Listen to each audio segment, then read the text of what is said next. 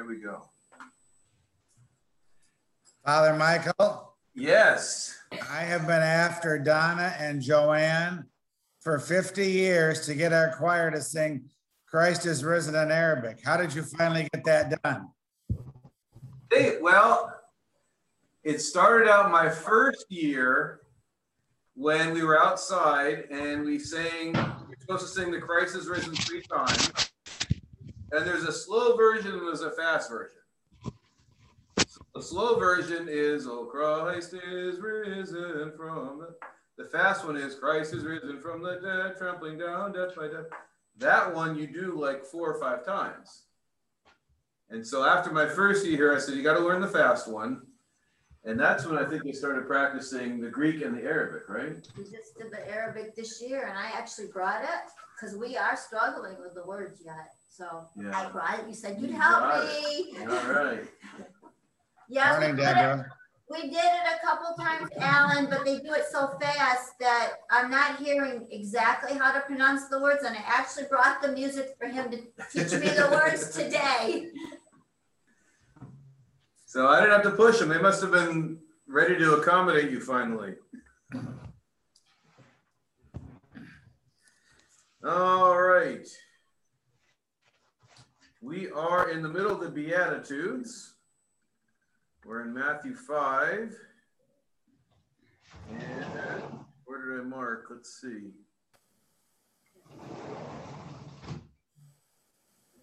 We did 7, right? Or we didn't do 7? We did 7, and yes. Then we were just going to. No, we did 8 too, I think. Right? We must have. Yeah, purity. We did purity. Okay, there we go. All right. Just to give us again some context before we get into it in specifics and detail. A couple things. We talked about how this whole scene has been set up as, in many ways, like a parallel to Moses going up the mountain and getting the commandments. Only the difference here is instead of thou shalt, we're hearing blessed are. So I wanted us to talk just for a few minutes about that change and what that might mean. Why would God go from a thou shalt to blessed are? And those of you that are parents, think through the raising of your children. Hey John, how are you? Welcome. Come on in. How are you? Hi. Hi. Any thoughts going from thou shalt to blessed are those who? Well, thou shalt is more of a command, and blessed are is, I think, recognizing those that do. I mean, that's my opinion. Yeah, that's good. Any other thoughts? Those of you that have raised kids, when you had little kids, how did you give them instruction? What kind of things did you say? Yes. Do this, right? Do this, don't do that, right? As they got older and they kept asking you this question, what was the question they kept asking you as they got older? Why? Why? And what did you say? You said, because this is why. Because this is good and because this is not so good for you. So if you think about it in that way, there's really, as I said this before, there's very little that's new in the New Testament other than the audience. It's a new audience, and it's a new way of addressing that audience, but the content is not all that different. In fact, some would go as far as say there is no difference in the preaching of the New Testament versus the Old. That's extreme, but I think you can make the argument. But what you can definitely say is when we go from a thou shalt to blessed are you when. What's that? That's the why. Like the parents telling the kid, that's the why. In other words, yeah. In other words, the kids are a little more grown up. Yeah. So there, you talk to you talk to a 12-year-old different than a 2-year-old, right? So what's different here is that there's a little more expectation because there's more capability. You don't expect something of a little kid that's not fair to expect. You wait till they're older, then you expect a little more. Now, the reason I'm saying this to you now is we're going to see this played out in a little bit in several weeks when we get to, you have heard it said, and then he'll quote the Old Testament law, but I say to you this. And we'll see how that's played out. In other words, this is not a reduction of expectation. It's actually an increase in expectation. We'll get to that as we get to that section. In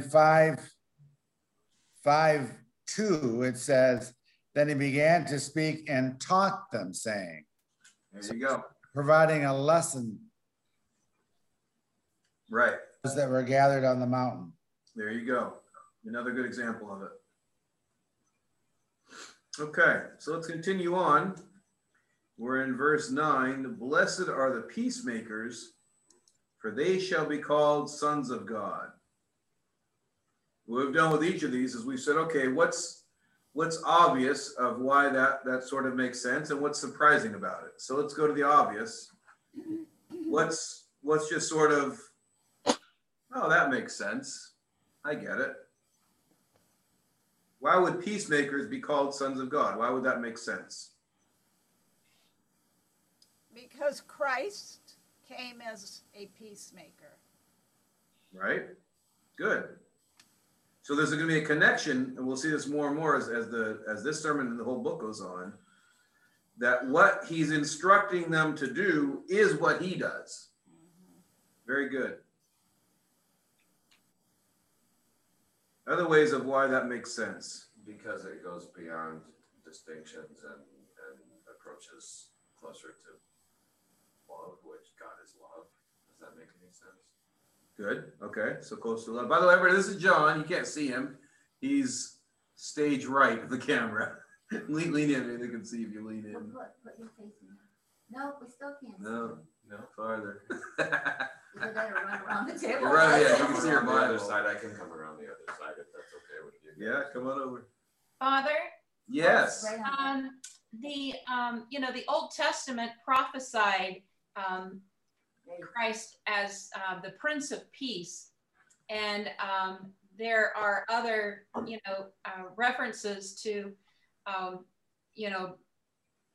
the peace that the angels gave to the people anytime when he appeared. Peace I give unto you. He's affiliated with peace and that quality of peace. And so it would make sense that if we are his followers, we would be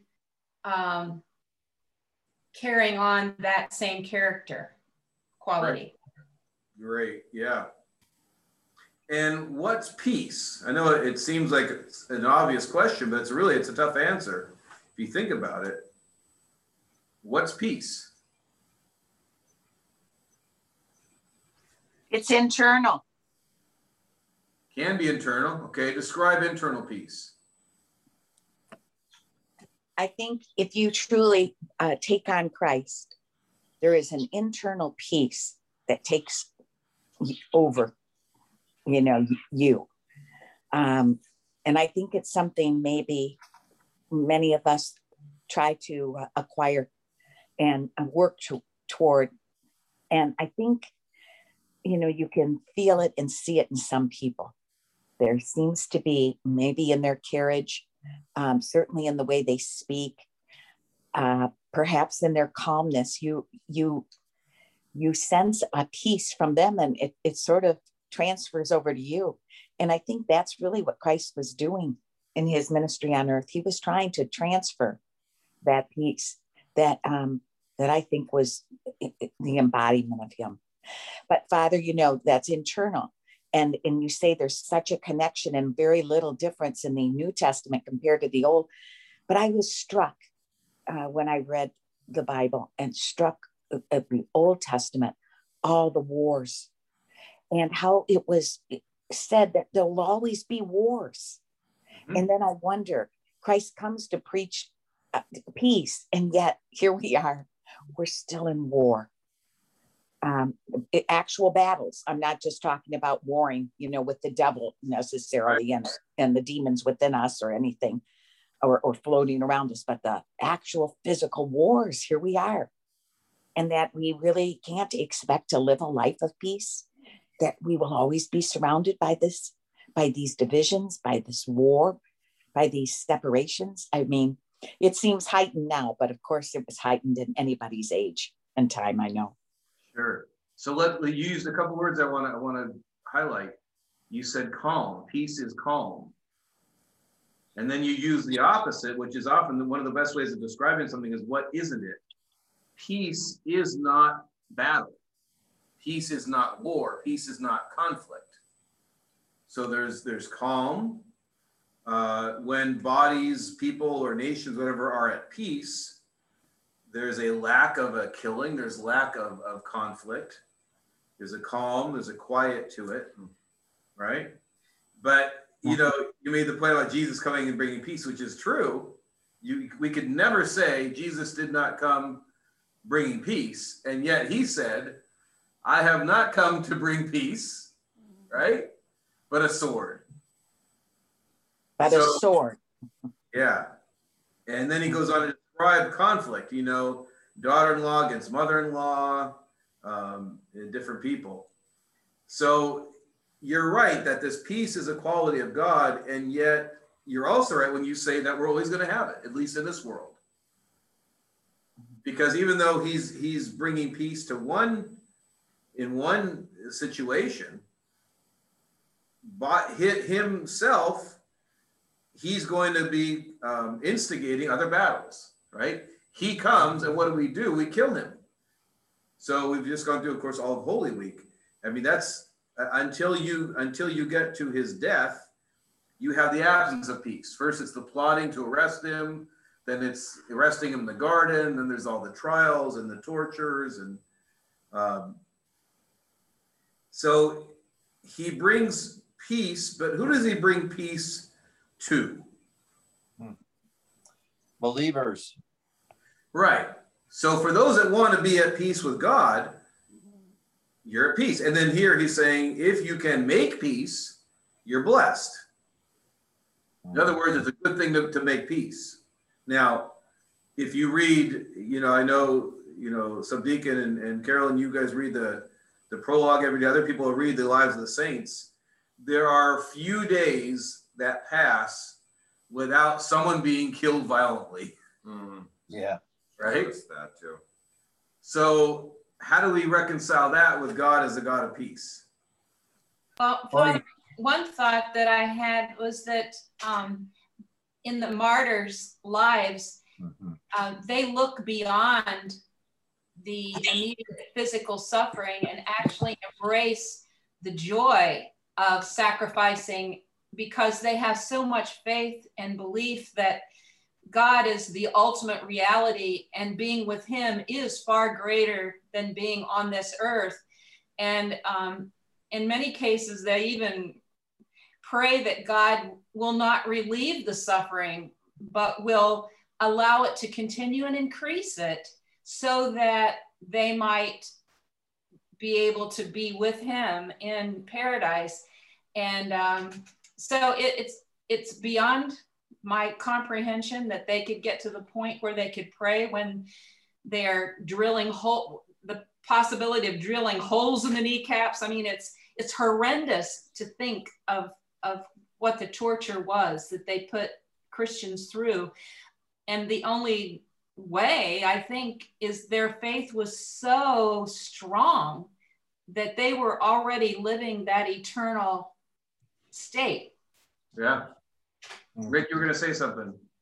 Well, it's just that you only need to look at Saint Stephen, the first martyr, right, where they were stoning him, and he took on Christ when he said, Father, forgive them, and he, during his martyrdom, was forgiving those who were stoning him. So he must have had an inner peace to say that, he wasn't violently thrashing about and saying, these people need to be condemned and so forth and so on. He was saying, Father, forgive them. Yeah. You know, I'm glad you said it. Go ahead. Sorry to finish. Anyway, that's it. That's it, really. Yeah. So there it is. It's really a paradox, which at the heart of the deepest of our teachings, you're always going to find a paradox. Right. Nothing less peaceful than a martyrdom, right? The one we heard this morning. I'm blanking on his name. You mentioned the situation, Carolyn, that they were going to drill holes through his kneecaps and hang him.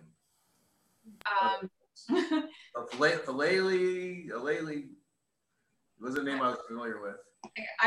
I was not familiar with the name either. I can look it up really quick. And then they, you know, they don't do it, they can't do it, and then they try to drown him, and he prays that his suffering will be prolonged as a witness. So on the one hand, it's the most violent thing you could say, but is there anything more peaceful than a martyrdom? And it doesn't make any earthly sense.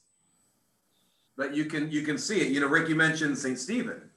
He looks up and he sees a vision of Christ in heaven, and he's in perfect peace. Yeah. In the middle of dying this horrendous death. And yet, Father, I mean, it's so unfathomable, just as Carolyn was saying.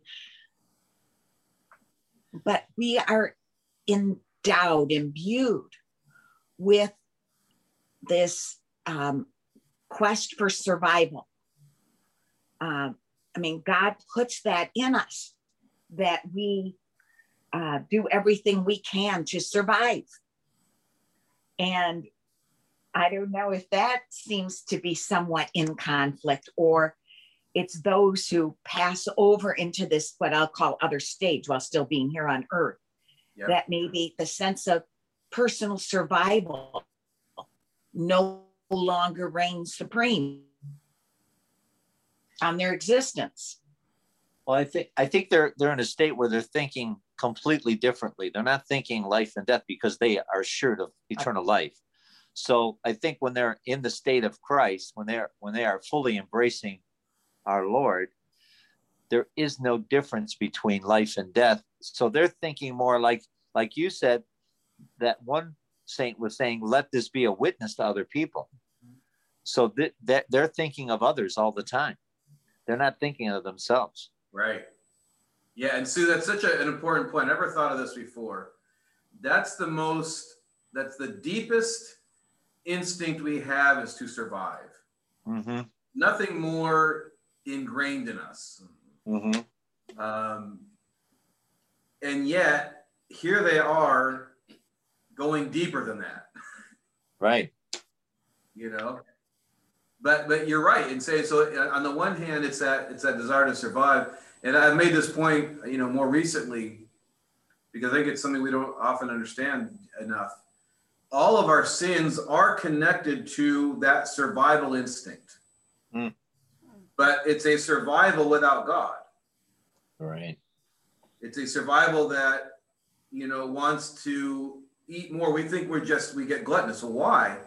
There's an instinct in us to eat and survive because we might not get the next meal.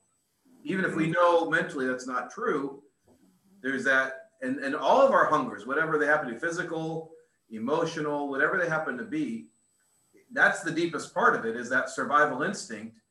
And so when Christ comes to say, you know, if you're going to follow me, deny yourself, that's the ultimate change. It's the ultimate difference in what we would think would come naturally to us. And yet you see in the saints that survival, that spiritual survival, that loyalty to Christ above all things is their deepest instinct. Yeah. Which means it's available to us. You know, I'm with Carolyn. Sometimes I can't comprehend, and yet I have to hold on to not letting that be an excuse to say, well, you may not get it, but that's your goal. Mm-hmm. That's where all of us need to head. That's where we all need to work towards. That finding that connection to God, which, to circle back, is a state of peace that nobody can break. Mm-hmm. You know, we can all fall to feeling victims of our circumstance, but the saints are always the witnesses that say you're never a victim of any circumstance. So in the worst circumstance, you can have the most peace. So he says, blessed are the peacemakers, and here comes the surprising part. Why called sons of God? I mean, you could say followers, given honors, you'll be at peace. I mean, if you think of like, if we were writing that, bless the peacemakers, for they shall have peace. That would make sense. Yeah. Why? Father, can I say something that just occurred to me when you said that? Yeah. Sons of God. Well, Jesus is the Son of God. So we become ultimately, in the pinnacle sense, like him, a son of God. Yeah.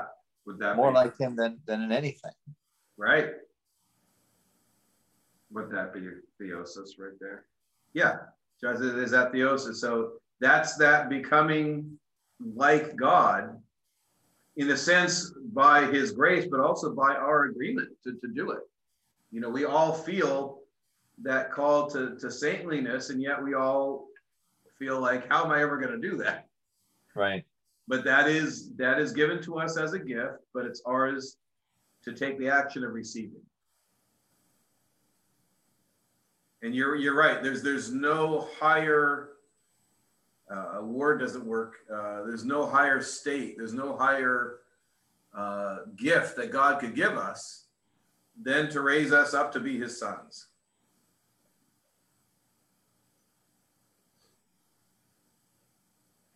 Now, the harder question in this is what kind of peace? Because if, you know, Susie brought up the fact that all the wars in the Old Testament, I bring in the fact that Christ said, I didn't come to bring peace, but a sword. What kind of peace is he saying? Is it just peace at all costs? Is it peace between everyone, no matter what? Because in that sense, this is always, someday we're going to watch this movie I've mentioned to you before called Silence. Yeah, tough movie to watch. I haven't seen that yet, but I want to. Tough movie to watch. Yeah. It's about these Catholic missionaries in Japan. And throughout the movie, it depicts so well how it can make so much sense to just give in. Just deny Christ, just say the word. You don't have to believe it, just say it. In a sense, to make peace. Because the government is torturing these people. Just say the words and make peace. So it's not any peace. It's not peace at all costs. What's that, Rick? Did Scorsese direct that movie? Was that Liam Neeson in there? Yes. Yeah. We did see that. Father, that is a very difficult movie. Very difficult. So hard to watch. Yeah. So what kind of peace are we supposed to be making?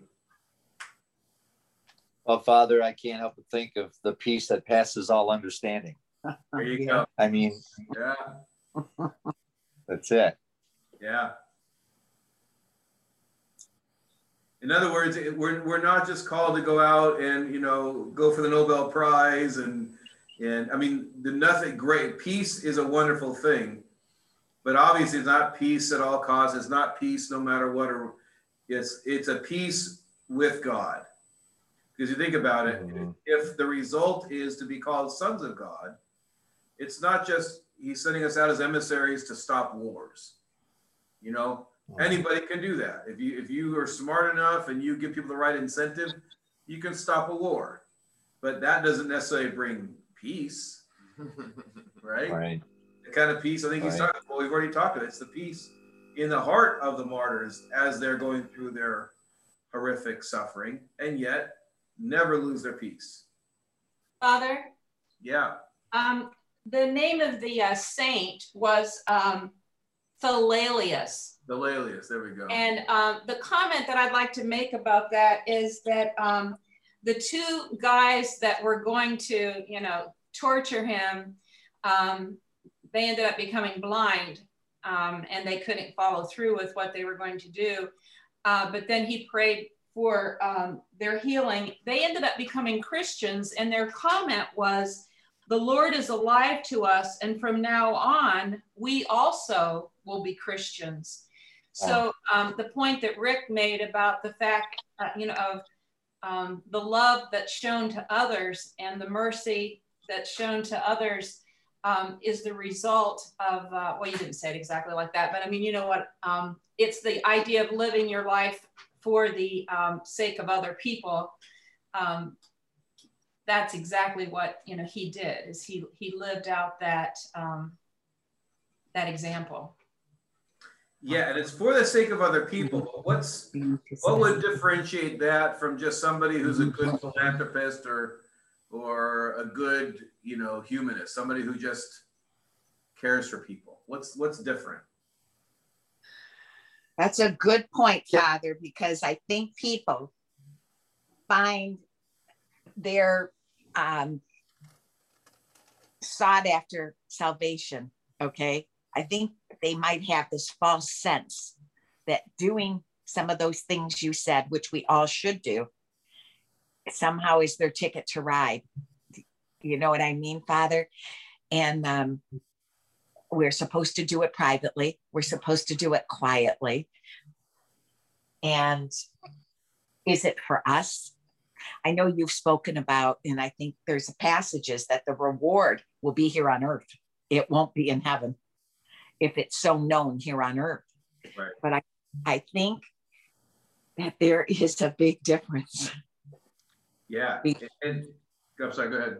No, I just, you take it from there. Well, when he says, blessed are the peacemakers, they should be called sons of God, I think that's the answer.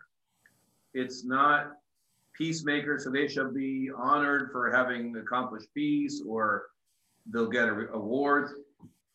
It's God's peace. It's peace with God, first of all. And that peace with God often can't even bring about an absence of a worldly peace, right? These saints that we keep referring to, it was their peace with God and other people's war with God that made more violence. In other words, the martyrs, they didn't, of course, make anybody be violent, but by not giving up their faith, that fed into somebody else going, well, okay, if I'm not going to give in to faith, and so they go to war. In other words, it's a peace with God, which makes sense then why those who can do it are called sons of God. Does that make sense? Yeah, very much. But like, Father, when you were citing like philanthropists and so on and humanists, do you believe that there is some connection within them to God to enable them to freely give of their financial resources, let's say?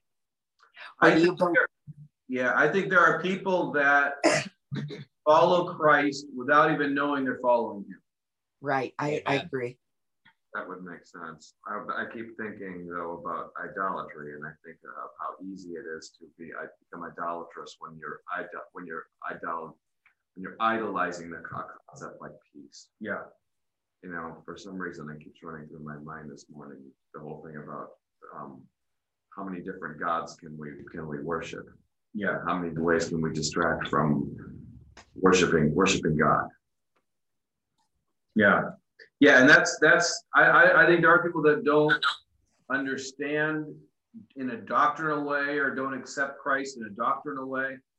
And there could be all kinds of reasons that maybe they weren't shown a good version of Christ. And so they rejected Christ, but it was a terrible version of him. So I think there's that. But I also think there are those that, and this might be considered the opposite, they do good things, even sacrificial things, but for different reasons. I remember Father John Namey, who was the first director of the Antiochian Village. Yes. He's the first one that ever heard use this term, secular humanism. Yeah. And that really sort of, it took a while for me to understand what that meant.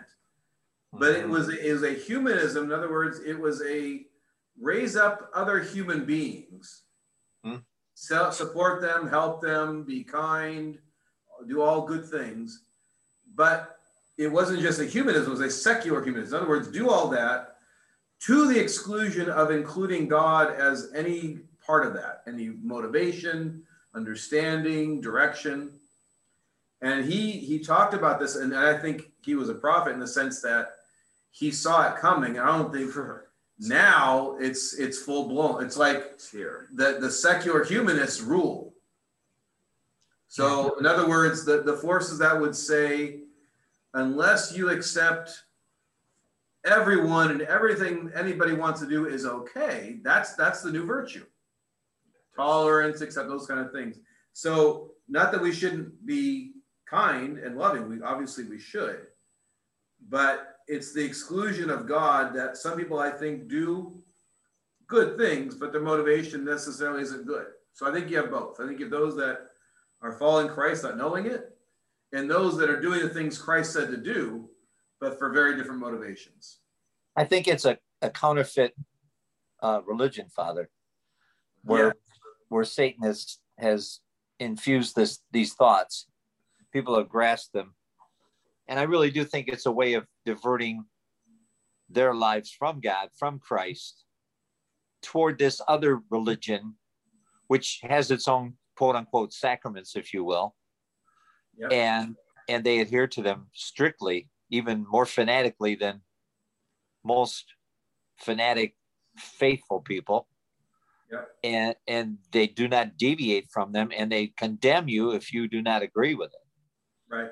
It is really kind of strange because they view us, people of faith, as being just that. People that are unbending, people that are unwilling to understand sinners. Right. But yet it's just, it's unbelievable. It's like the other side of a coin, if you will. Right. Those were in the Revelation class. What were the qualities of the Antichrist? Very much like Jesus. Very similar. Yeah. Right. His number was. But I'm afraid that I'll follow that guy. I'm afraid. We all are worried. Will we recognize? We should will be. we recognize the Antichrist? That's what our concern is. We should be, and that's the whole message. Yeah, because he'll be. Saying, yeah, he'll be. Be careful. Be careful. Be careful. Yeah. Right. I mean, can you imagine? Here's a guy that's going to come down to earth, and he's going to be doing the miracles that Jesus did. I mean, and he's going to be all over, all over TV. Yeah. And we're going to see it every day or all over the internet. And it's going to be like, holy cow, look at this guy. He raised people from the dead. Yeah. And it's going to be very tempting to follow that person. Yeah. And you would fear if you didn't. Yeah. If you rejected. Yeah. Right. Then you'll get canceled. Or that's for the Pharisees, And so what was the instruction of Revelation? We missed it. Yeah, give it to us. Father, you broke up for us. Give it to us again. The instruction of Revelation. Yeah, Linda said it. Keep your eye on the wounded lamb. The one that looks like he is powerless is not. And follow him. In other words, if they want to cancel you, let them cancel you. If they want to kill you, let them kill you. And this connects back to our conversation with martyrs. It doesn't matter. Yeah. There's nothing they can do. And the more we don't, that's what we don't care. The more we don't worry about it. Yeah. The more we're willing to suffer for it, the stronger the witness of the Lamb is going to be. Now, if we fight, then I think we have the chance of getting the message lost. This is where I have some problems, some of the tactics of the culture warriors on the right. I get the motivation. The motivation is to stand for truth. I have no problem with that. But, and some of you know I've been having this conversation with my brother pastors in the area. The one thing that we keep circling back to, that I keep bringing back, is the Christian's job is to do the suffering, not to ask anyone else to suffer. In other words, when we're talking about, let's say, racial tension, the Christian response to racism is not to penalize anyone. It's to say, I am willing to suffer because my trust is in God. I don't need an earthly solution. And this is where I think, that we haven't had a good solid Christian response yet to a lot of this racial stuff. Can I say something? Yeah. I'm really glad Well, Father, conversation. Hang on, let John talk, and then we'll go to you, Rick. I'm really glad we're Go ahead, having Don, sorry. this conversation this morning, because I've been wrestling with confronting what I see as a pathological ideology, or the pathology of ideology, which is, I like to use, Dostoevsky wrote the book The Possessed, and that's sort of what we're looking at, is ideological possession. So how to not become an ideologue on the other side of the coin is something I've been personally wrestling with the stuff that's been going on. Yeah, so which side are we on? We're on neither. We're on God's side. Now, we might have political feelings, nothing wrong with that, as long as we don't confuse them, because God isn't on a side. God's for everybody. What were you going to say, Rick? Well, I was going to say that a short little story when the riots happened in Grand Rapids. Was that a year ago? Yeah. Yeah. So my neighbor, I don't know, I was texting with him and I just said, racism is a sin. It's just a sin. That's all it is. Yep. Period. Yep. And guess what? He laughed at me. Wow. Why is that funny? I didn't understand why that's funny. Because he thought you were superstitious or something like that. But to me, it's crazy, because this is such a religion that we're staring at. Somebody can go down to the State House in Vermont, and bend the knee for 8 minutes to a God that doesn't exist over the murder of a man in Minnesota that they had nothing to do with. Yeah. That is a religion. Yeah. Yeah. And forcing you to. And then tell you that silence is violence. Right.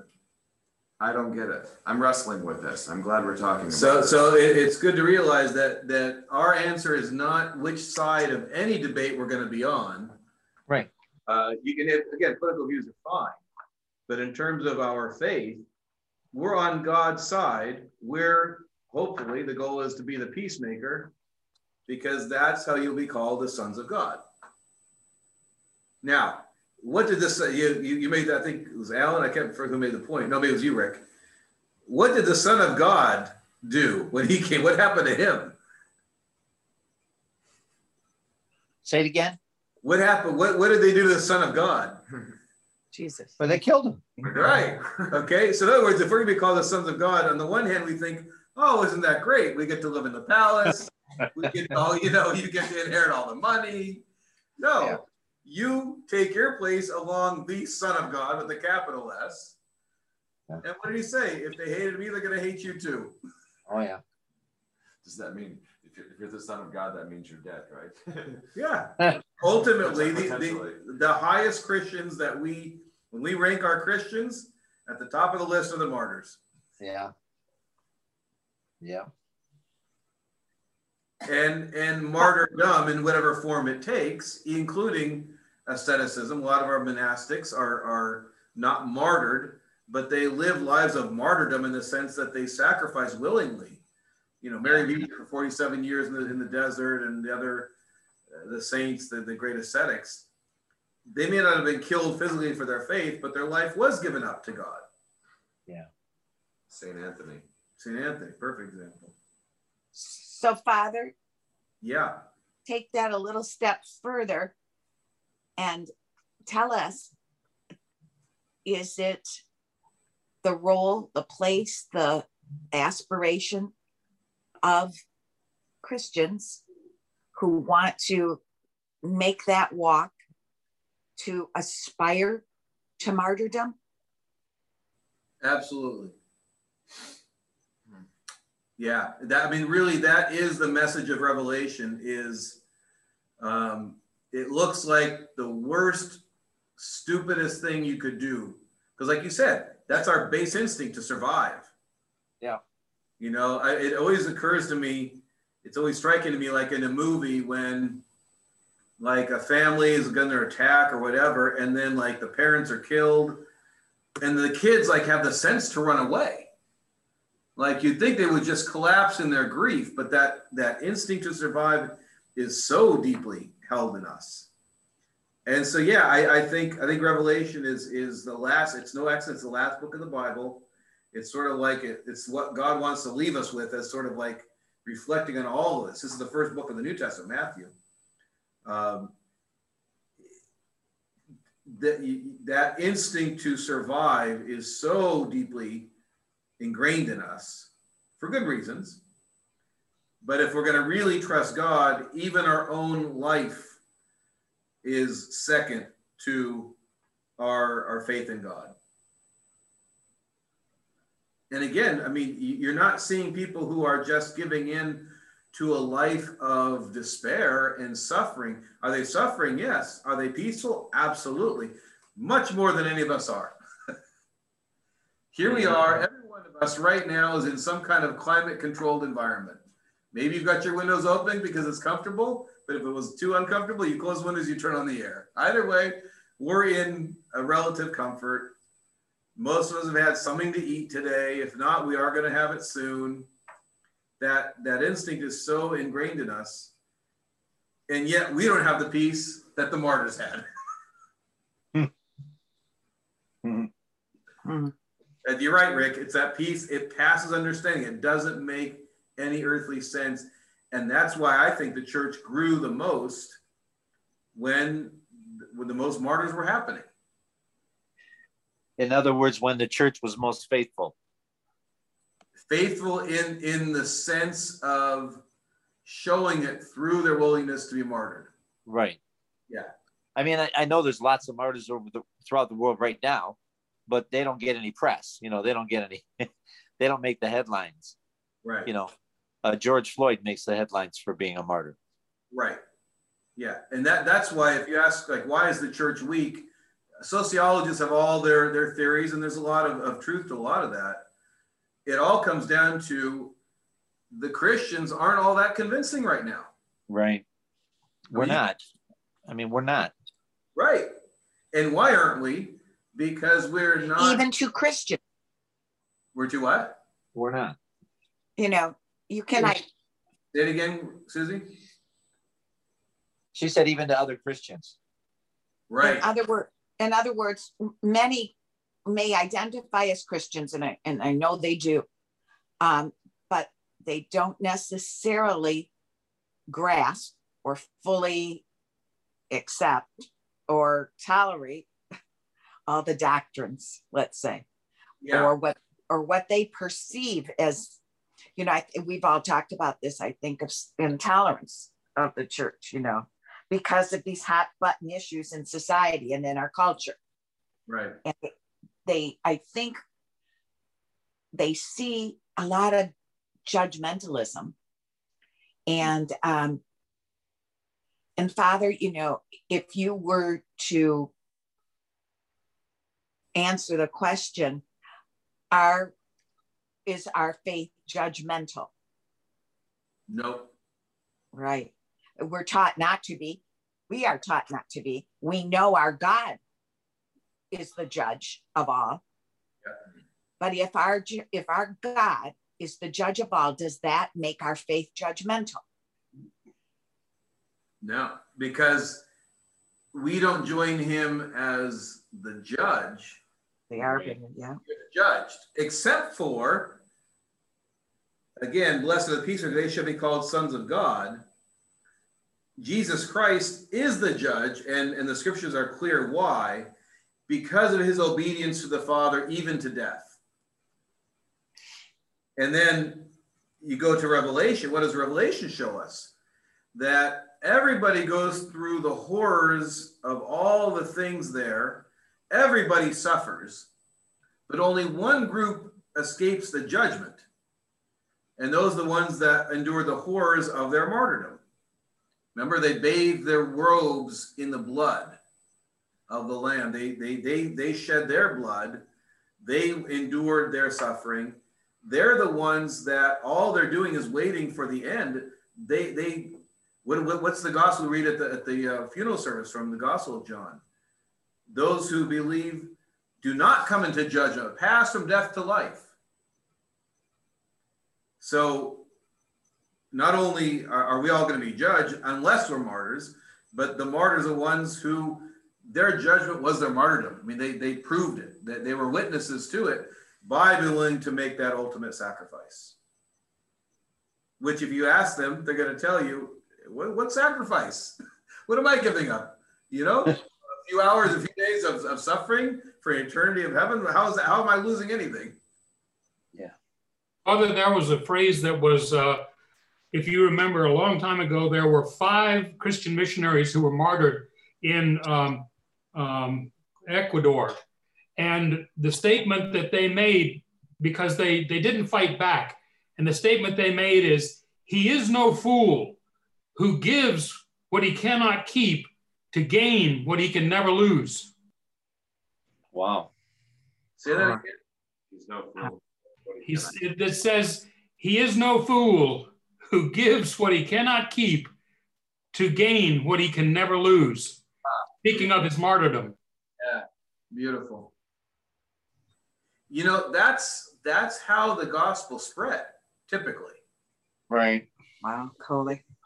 People would take it to a place that already had a religion, right? This idea of no religion, that's a very new modern idea. And we can see how it's already been broken, you know, not to get political, but again, you can see how those that are denying religion the most keep repeating it, whether they choose to or not. The kneeling, the pictures with halos. Yeah. We're creating. Halos. We cannot not worship. We're just, the question is who. So anyway, they would arrive at a place, a God would be there, they would preach a different God, and they would be killed. And then someone would watch it and go, wow, that person was willing to die for this false God. Maybe there's something to it. And it just took sometimes 1 wave, 2 waves, 3 waves, until enough people watched those martyrdoms and said, there's something going on here. Right. You think about the Roman Empire, you have the most powerful force that the world had ever seen, so secure. And what was it taken down by? These people that wouldn't stop marching to their deaths in the biggest arenas they could build. So it's the only thing that really convinces people. But then you look how evil works. All right. The Antichrist is not the one that looks opposite of Christ. He looks like Christ. What was the evil of 9/11? Not just that people died or that it was a horrible day. All of those things are true. What was the deepest evil? How did that happen? How were all those people killed? Martyrs. Martyrs. By martyrs. Right? Suicide. What do you call them? Suicide bombers. Suicide bombers. It's a mockery of martyrdom. Yeah. But it doesn't look like it. It looks like, well, they're dedicated to their cause. So it's tricky. See, the thing is, Father, I think we're going all around this. It's all good. But see, the thing is with us Christians, not only do we have to be willing to sacrifice, like you say, but we have to pass on this concept of you can attain the peace that passes all understanding. People are looking for inner peace. People want peace in their lives. They don't want turmoil. Mm-hmm. But what they never hear from us, or they should hear from us more, is that they can attain that peace right here, right now. How do you get it? It's a great point, but how do you get the peace that passes all understanding? I think it's all wrapped up into the concept of put on Christ. Yes. And again, I think that's the most beautiful phrase in our faith. Put on Christ. Yes. Everyone who's baptized in Christ will put on Christ. We sing it, St. Paul's words at our baptism. And this is where, again, I know I speak critically about our non-Orthodox brothers and sisters, but I do. Yeah. It's important to highlight the differences. I don't see outside of Orthodoxy a preaching of a faith that suffers to achieve the peace. I don't see it. Now, maybe it's there and I just don't see it. But I don't either. But, and let's criticize ourselves appropriately. we might have that faith, we don't live it. So I'm not saying we're better. Right. We should know better. Right. But I'm saying the hope that I see in Orthodoxy is we are still holding on very tight to the idea of the only way to get peace is to follow, yes, the Prince of Peace, who came, he said, not to bring peace. In other words, we war to get our peace. We war with our passions. We war with sin.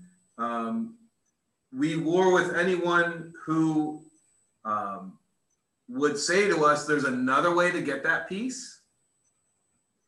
And so and if people are preaching those things in other churches, I thank God for their orthodoxy. I'm not saying there's nothing out there. I'm just saying what I see put out as these churches, what they're inviting people to do, I see less and less sacrifice, less and less warring with ourselves even. But that's how you get peace. How do you have the peace of Pascha without Lent? Father. If we barely do it, let's be honest, we barely do it. If we give up meat, that's like the least thing we could do that the church says something, right? Yeah. Follow the fast, you go to Forgiveness Vespers and you eat again Wednesday night. Yeah. What are you going to say, Susan? I want to hang on a little to what you were saying about orthodoxy and the suffering or the sacrifice. I kind of am struck by the crucifix in our church, and I'll compare it to the crucifix in, say, the Catholic Church and some others. And you have mentioned it, we've studied it, that we don't emphasize Christ's death On the cross. On the cross. We don't show him on the cross except during Holy Week and so on, when you put him on the cross, Holy Thursday, and then take him down on Holy Friday. But we're always looking to the resurrection. We're always looking to what, Rick? What? Well, I think it's, instead of the passion of Christ, which the Catholics emphasize, the passion of it all, which is obvious, a passion. Instead of like delving into that and wallowing in that, we look toward the cross for redemption, but it's also a cross that we must carry, I think. That's the difference, honestly. I know people have said that the Orthodox emphasize the resurrection, Catholics emphasize crucifixion. I really don't think that's the difference. I think in certain forms of Catholicism, at certain places, for cultural reasons, I think the suffering of Jesus was sort of overemphasized. I've mentioned before that when I spent time in Mexico, if I go to a new town and I saw a line to get into the church, I learned to predict that was where there was a very grotesque statue of the crucified Christ. Yeah, right. Every time. It was just, well, the longer the line, the grosser the statue. But I don't think the difference is so much that. I think the difference is, and I can't speak to Catholicism, I'm obviously not Catholic. For Orthodoxy, the cross of Christ, we have to really get it. I was preaching about that on Sunday. We have to really get how bad that was and how bad death is. But we move on to resurrection, not to say, okay, it didn't matter, but so that we can now go out, and what you said, Rick, is so important, to bear our cross. Right. That's where the cross of Christ, it has to be clearly seen. But if you keep looking only at that, I'm not saying anybody else is, I'm saying if we were to do that, fall to that temptation, you do so and you're feeling bad about him, but you're not necessarily then saying, how do I pick up my cross? That's always going to be the key where Orthodox Christianity, wherever it's found, when it's found in Catholicism and other churches, Orthodox Christianity will always understand clearly the crucifixion of Christ, never without the resurrection, but then quickly go to what Jesus would always say, now go and do likewise. Yeah. You want to follow me? Pick up your cross. Deny yourself, pick up your cross. So that's where I think the difference is, well, I don't know if there's a difference, but that's, I think, the Orthodox understanding is get it all, but don't get it just to think about it and to feel bad about it. And isn't that terrible what happened to him? And yeah, we should really get it so that we go out and do it. That's the key. So I have a question. When would the split have happened where the Orthodox goes down one road where they don't depict, Christ on the cross so much, and the Catholics, that's what they always do. I mean, I have a crucifix here that. Yeah, we depict it. Yeah, and in fact, the cross is so. It's got Jesus on it. Yeah, typically, it's not that we don't depict him on the cross. It's that he doesn't need to be on the cross for us to understand what that meaning is, because that cross is his cross, and it's also our cross.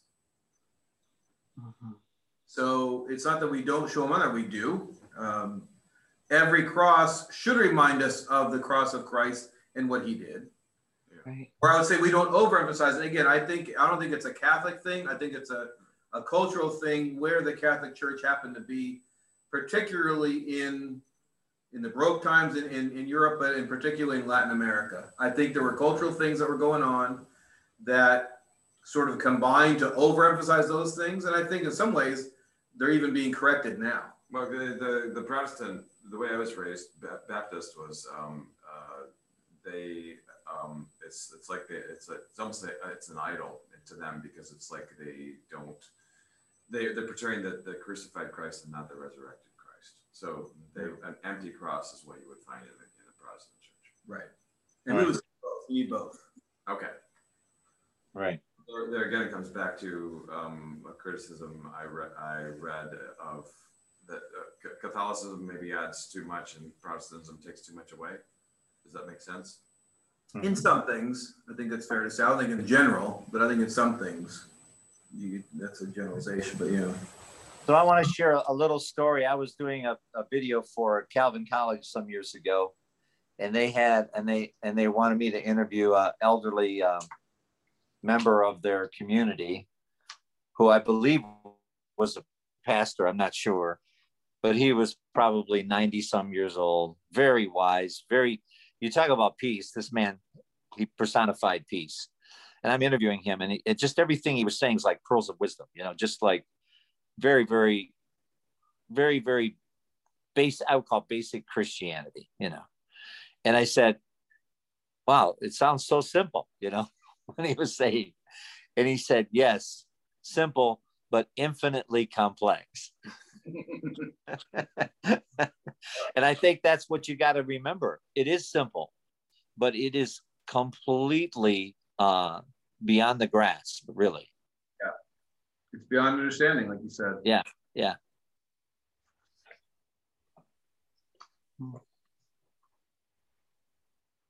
Well, maybe this is a good stopping point. We did a whole verse. We did a whole verse.